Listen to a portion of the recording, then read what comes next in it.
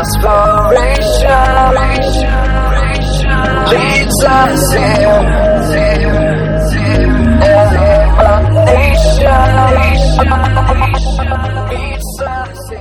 So it's good to see you guys, and happy Father's Day to all of you dads. And so if you've been with us or if you haven't, I'll just give you a quick update. We've been going through this series, Getting to Know Jesus.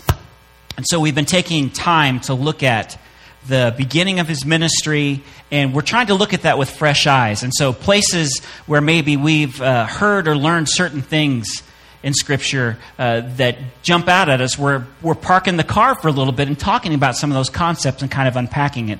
And so last week, the disciples were accused of breaking the Sabbath as they basically helped themselves to some grape nuts in the middle of a field. That's really what went down, okay? And so they're walking through with these guys, and Jesus does this masterful job of arguing his case, basically why it was justifiable for his disciples to violate the Sabbath. And so his point in that whole thing is that God is merciful and that God is compassionate. And he unpacks this other story back in the Old Testament with David to illustrate without food, they were in danger, and Jesus doesn't diminish the importance of the Sabbath. That's one of the things that's very clear here. He doesn't trivialize it either.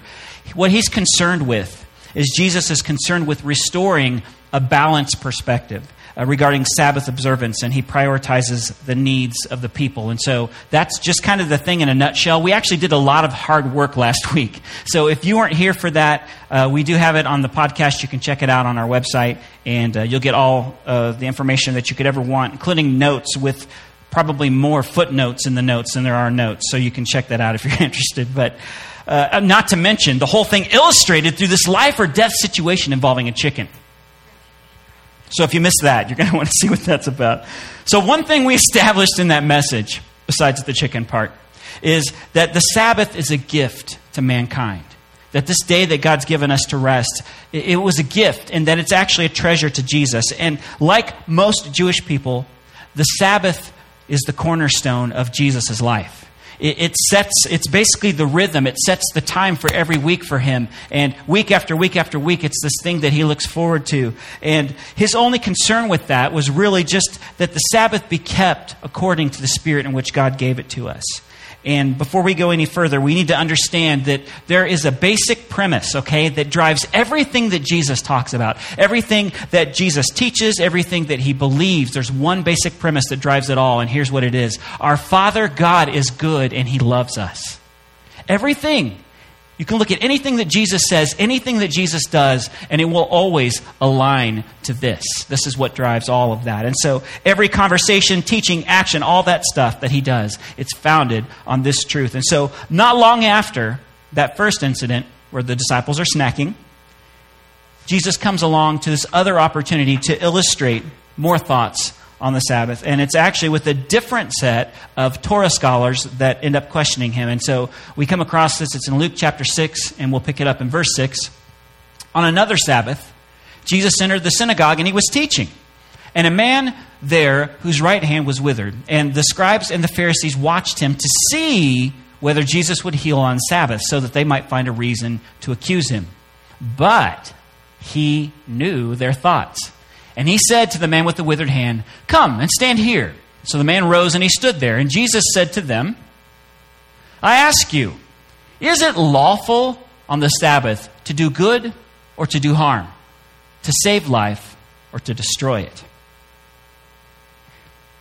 It was the normal routine for Jesus to go to the synagogue, right? And he would do that on Sabbath morning. He would join the congregation for prayers.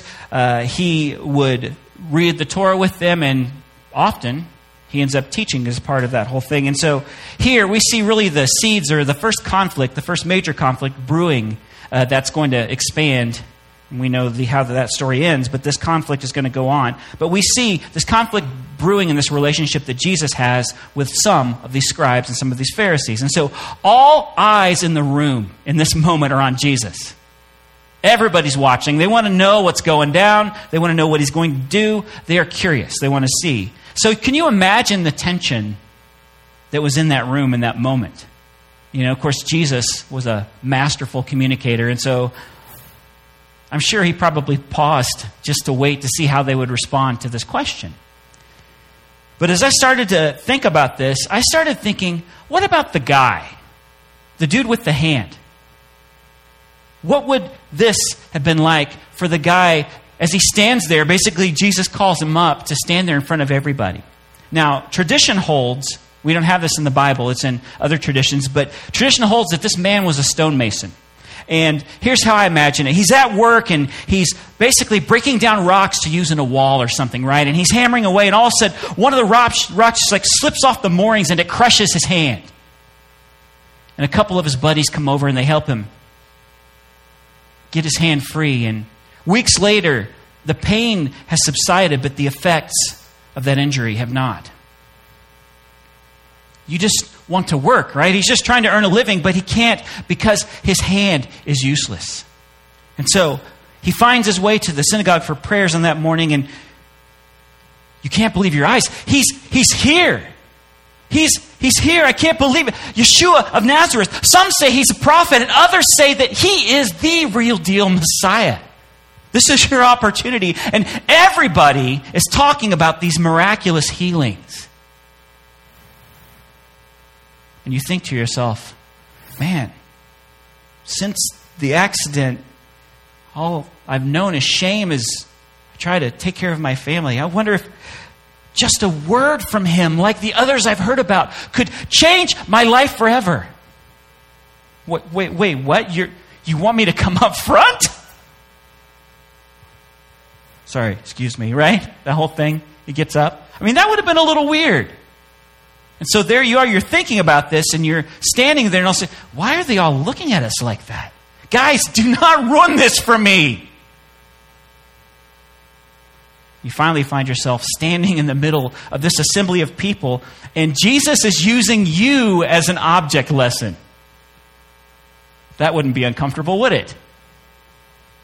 He doesn't know how this is going to play out. And it's interesting because when you read this story in Mark's gospel, and that's in chapter 3, it's pretty clear that the question that Jesus is asking is not a rhetorical question. You know, because sometimes he'll ask a question and you know he's not actually expecting a response. But in this case, it really seems like he's waiting for them to respond. And so in Mark 3, it says that Jesus looked around at them with anger and he grieved at the hardness of their hearts. The assembly, all of the people, they remain silent in this moment. Because everyone knows the answer to the question. Of course, yes, it's lawful. It's a good thing to do good on the Sabbath. That's the answer to the question. They all know it. So Jesus gets angry. We see it right there. He gets angry. But what is he angry about? Here's what he's angry about. Jesus is angry because of their lack of compassion. He looks around the room and he sees that no one is going to answer this question, even though they know the answer. And he's angry. The Pharisees and the scribes in that moment had prioritized their pride over this need at hand. Right? Need at hand, get it? Dad jokes. It's Father's Day. That was for you, Matt Gladden. You're welcome. Again, Jesus operates under this basic premise that we serve a good Father who loves us. And so Psalm 103 says this, verses 13 through 14. As a father shows compassion to his children, so the Lord shows compassion to those who fear him. For he knows our frame, and he remembers that we are dust. We mentioned this a little bit earlier, but our view of our earthly fathers has a profound effect on the way that we view God. So if your dad was like an authoritarian dad, he was always coming down on you and you were always feeling like that you were in trouble, that you could never please him, then you probably view God that way. At least a part of you does. You probably view God as up there with his lightning bolt just waiting for you to jack up so that he can zap you. If your dad was absent or if he was unavailable, this probably affects how you view God. And maybe your question is, I don't even really know if he's there. And if your earthly father was kind and loving, then that certainly affects and impacts the way that you see your Father, God. And I look around this room and I see lots of dads that are rocking it. You're doing a great job. But even if the dad that's with you today, or your dad, was a great dad, is a great dad, we're all still human. And we all still have flaws. And we all still have inconsistencies. Sometimes we're selfish. And so even those things can impact the way that we view God. Well, my dad is really good most of the time. But then there's sometimes.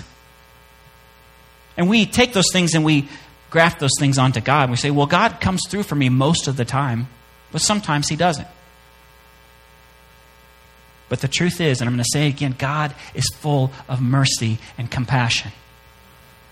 He made us. He knew us before we existed.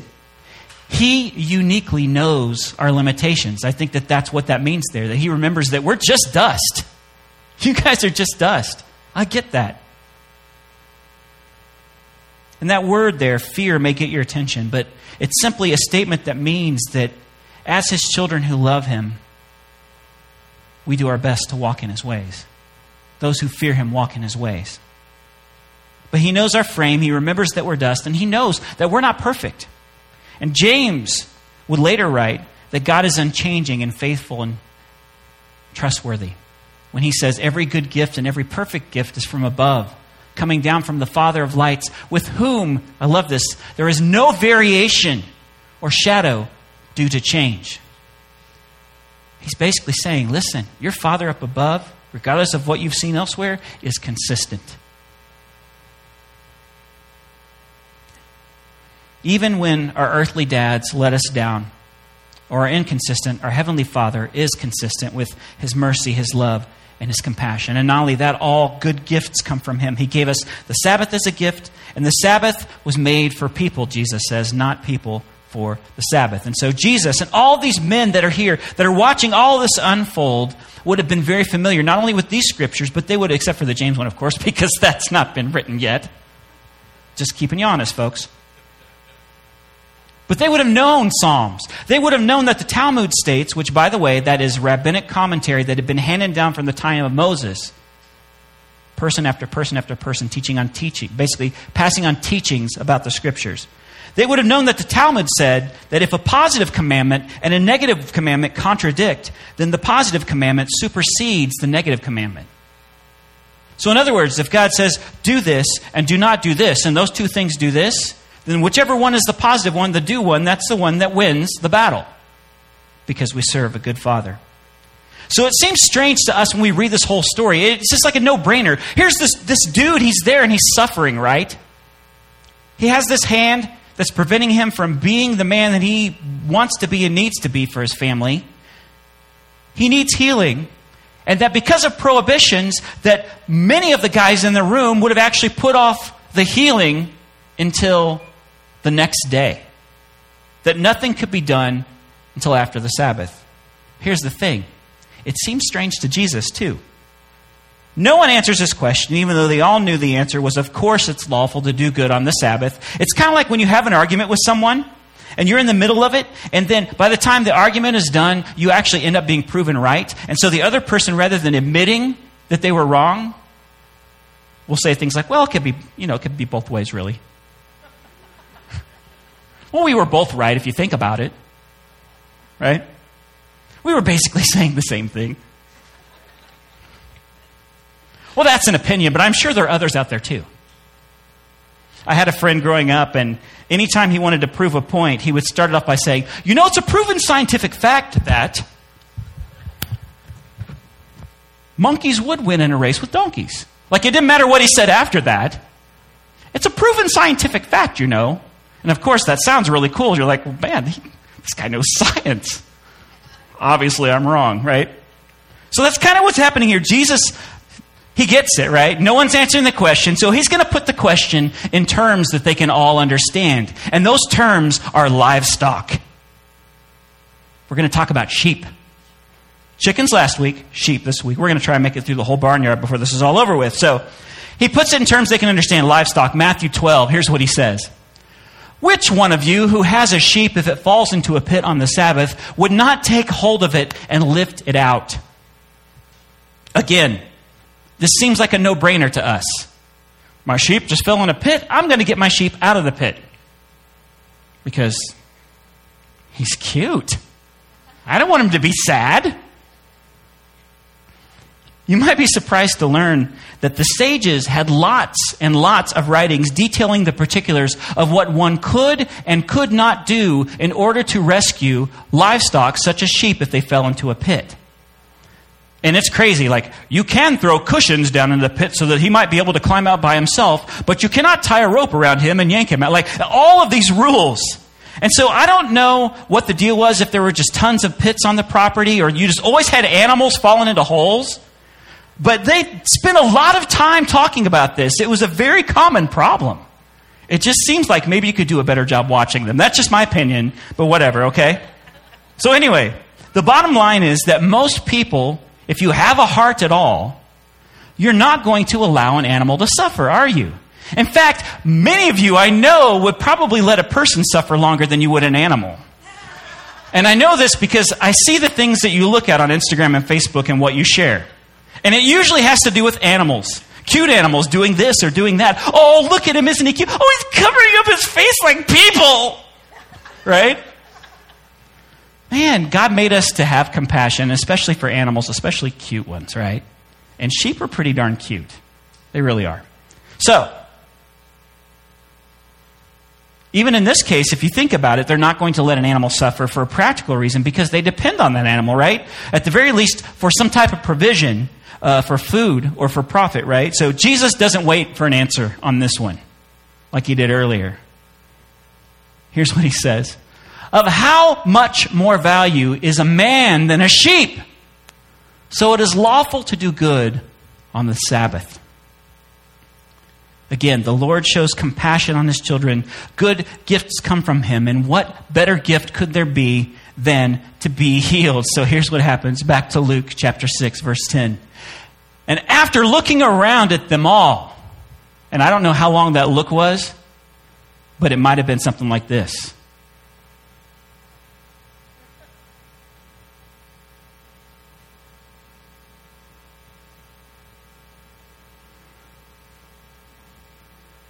Looking at you, Josh, back there. I see you. Pretty uncomfortable, isn't it? After looking around at all of them, oh, not that. He said, stretch out your hand. And as he did so, his hand was restored. Which is cool, right? You're sitting there, you're like, yes! But that's not what they said. They were filled with fury and discussed with one another what they might do to Jesus. So Jesus is angry with their hardness of hearts. He puts an exclamation point on this whole thing. I'm going to seal the deal with this healing. So you could debate the semantics on what to do on the Sabbath and how to do it, but it's pretty hard to argue with the healing, okay? Like, I would personally, if I'm a dude in that room, even if I disagreed, I'd be like, well, I probably need to consider this because that was really cool. Right, but that's not what happens. Rather than allowing the truth of this moment to change their perspective and soften their hearts, these particular Pharisees and scribes get angry. Mark's gospel says that they immediately began to plot with those who had arrested John the Baptist to take him down. Those are my words, by the way, but that's basically what it says. Which is quite different, if you remember, from the healing story back at Pete's house where they lower the dude on the little mat, they tear the roof away. Remember what happened to that one? Scripture was very specific. It said that everyone rejoiced, everyone in the room rejoiced and blessed the Lord for what they saw. And we know there were scribes and Pharisees in that room too. But here, whether it's because of traditions or ideologies or politics, whatever you want to call it, that's not what happens. Some of the leaders immediately began to plot to destroy Jesus. Guys, a healing just happened right in front of them. And I don't know how dramatic that was, if it's like his hand like sort of grew or, like Groot. and all of a sudden it's great again. But when I read stories like this, one of the things that my good friend Jeannie Hewitt taught me to do is think about what the other people would have been thinking in these stories. So when I think about this story, I want to believe that if I'm a character in the story, I want to believe that I'm like on the side of Jesus in this. I want to believe that I'd be God. Guys, isn't it kind of obvious, really? Of course this man needs help. We must help him. But the truth is, when I think about it, when I really think about it, and I'm honest, sometimes I can be a lot like the guys that surrounded Jesus too. Set in my ways. I know how to do this. Too busy to consider others, and honestly, maybe even just fearful. If Jesus was the Messiah, then things were about to change. And depending on who you were in that room, that change may not have been so great for your social status. And if things are about to change, then that means I have to change. And I don't like that. That makes me uncomfortable. Or perhaps I'm the guy with the withered hand. I'm just in desperate need. I'm just kind of caught in the crossfire of this situation. You notice he doesn't really say anything, hoping to stay out of the controversy. I want to make listen, I don't want to make any waves. I don't want to take a stand, but I will take that healing, thank you.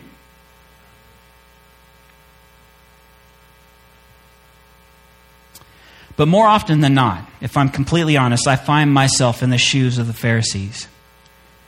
Enforcing the rules, making sure things get done the right way, and totally missing the point.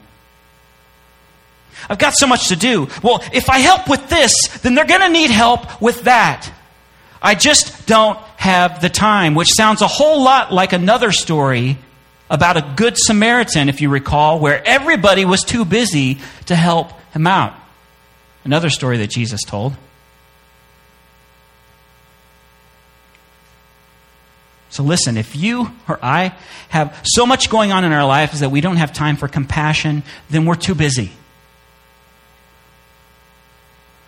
If we're walking through life and we can't stop and help somebody, we're too busy. And our priorities are not aligned with the priorities of Jesus, because he was never too busy.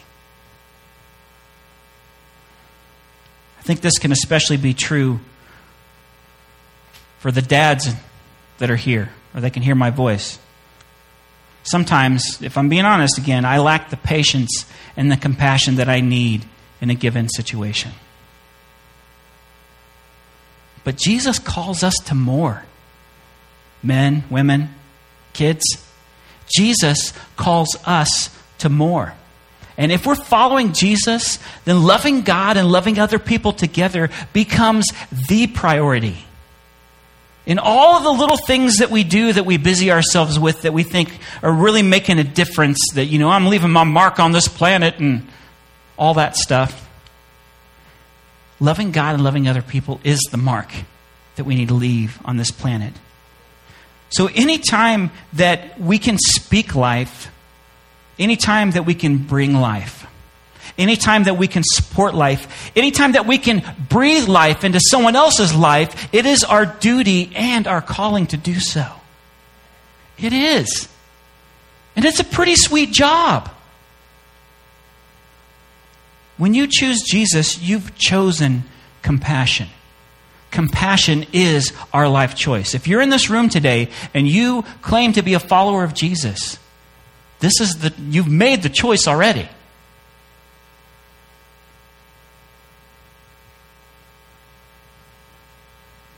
You've made the choice.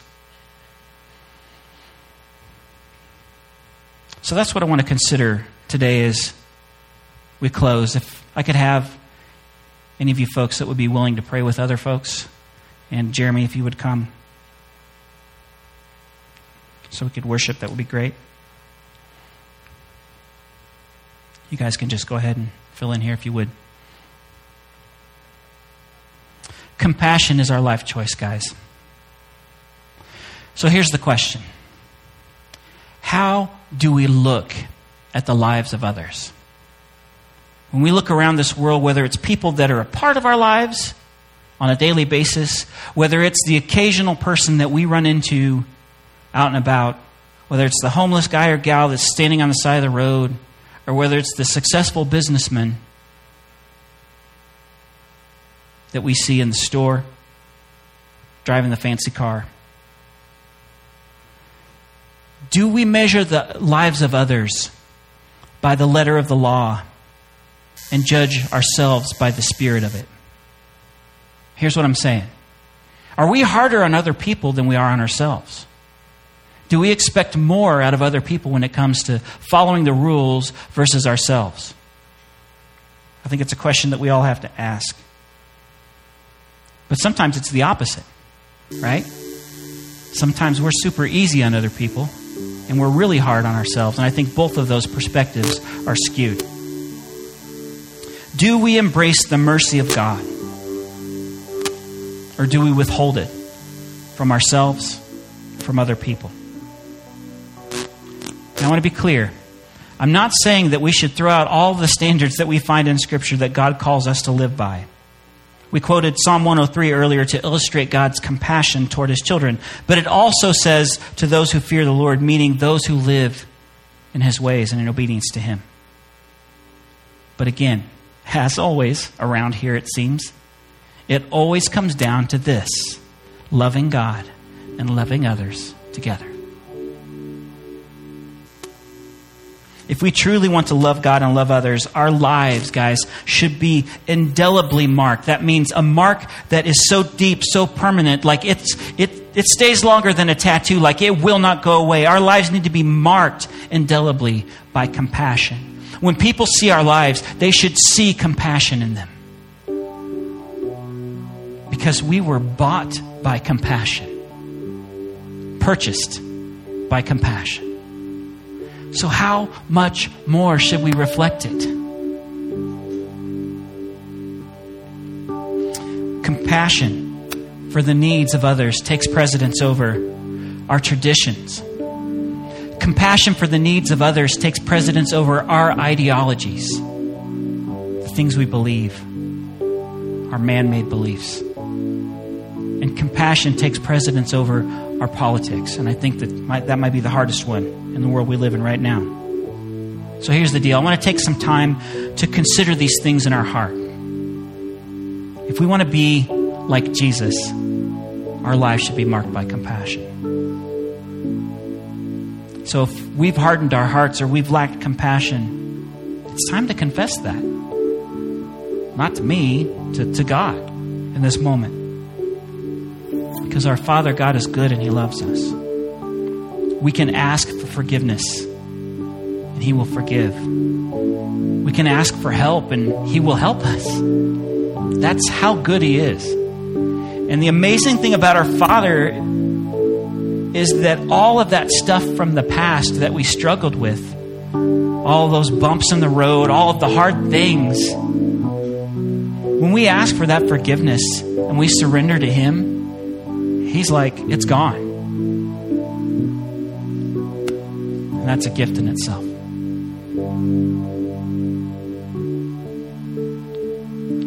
So some things as we pray, and you can make this an altar up here. We have an altar space. You can pray with any of these folks. It's always good to agree with others in prayer. Or even if you just want to pray right where you're at, maybe just think about these things. If there are places in your life that you lack compassion, or maybe places in your life that you've just built up walls against a certain person, God wants to soften your heart, because that's what it takes to shape us to look like Him. So as Jeremy shares this song, let's make this place an altar. And I'll come back and close this in just a few minutes.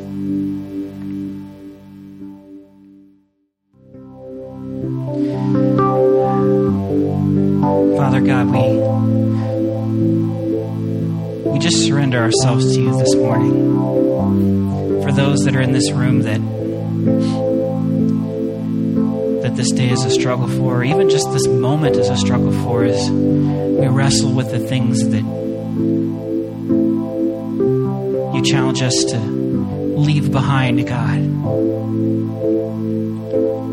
And sometimes the fear of not knowing what that could mean and how that could affect our world is very real and very difficult.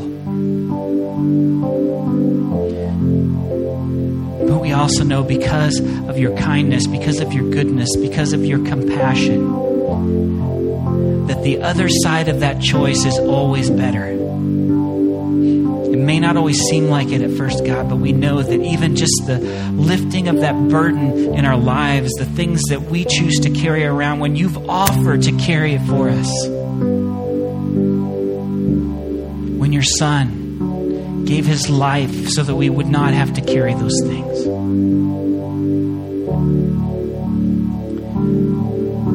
So, Father, I just pray a blessing on all of the folks that are here today, that you would go with them, that your Spirit would guide them in their lives, that your presence would be so tangible that even in the choices from day to day that we make,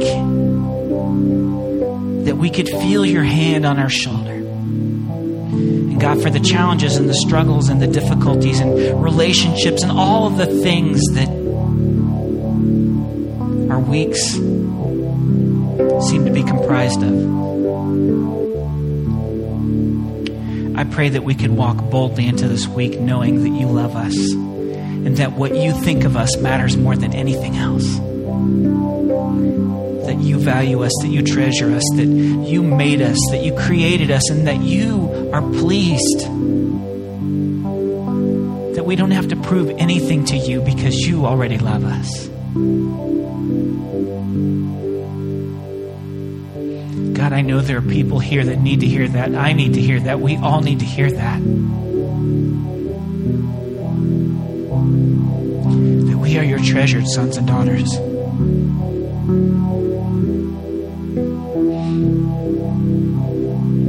So God, go with us today. And again, we say to you, Happy Father's Day. We pray all these things in the name of Jesus. Amen. Listen, before we go, I have one more thing that I'd like to do that I need your help with. So I'm going to embarrass this guy right over here for just a second. And actually, I'm going to even take it another notch up, and I'm going to have Gail come up here and stand with us if she would too. One of Gail's favorite things is to be up in front of people. So please make her feel very welcome, right? Brian and Gail have served this church faithfully in so many ways, even before they were here, actually. And Brian has been an elder, part of our elder board, and he has basically a change in his life where he has the opportunity to go back to his hometown and be near his parents and work there and really get to care for a lot of the people that he's known and grown up with. And so Brian has been a literal father to many of you here, but he's also been a spiritual father to many of us too. And so I just feel like it's important anytime we have somebody from our community that's going somewhere else. What I love is that this place is kind of like an infection. And that once you've been here and God has gotten a hold of your heart, it's like no matter where you go, there's a little bit of this that's just not going to rub off. And in fact, it rubs off. If it does, it actually infects other people. And I really think I think that basically we're just a big virus, folks. That's all I'm saying. Just a big love virus, okay? And so I just want to bless these guys and let them know how much we love you, how thankful we are that you came, that God put you in this place at the right time. We needed you. So if you would, if you feel so inclined, if you want to come, we're going to gather around these guys and just pray over them. Anyone that wants to come up? And I'm actually going to get this microphone here because I'm going to put Jeremy Walla on the spot if he's here. And have him pray. He cares kind of about these guys, so. Right. And he's been riding a bike for 8 days, so this should be great. Yeah. You give it to the naturally emotional guy. Oh, that's good.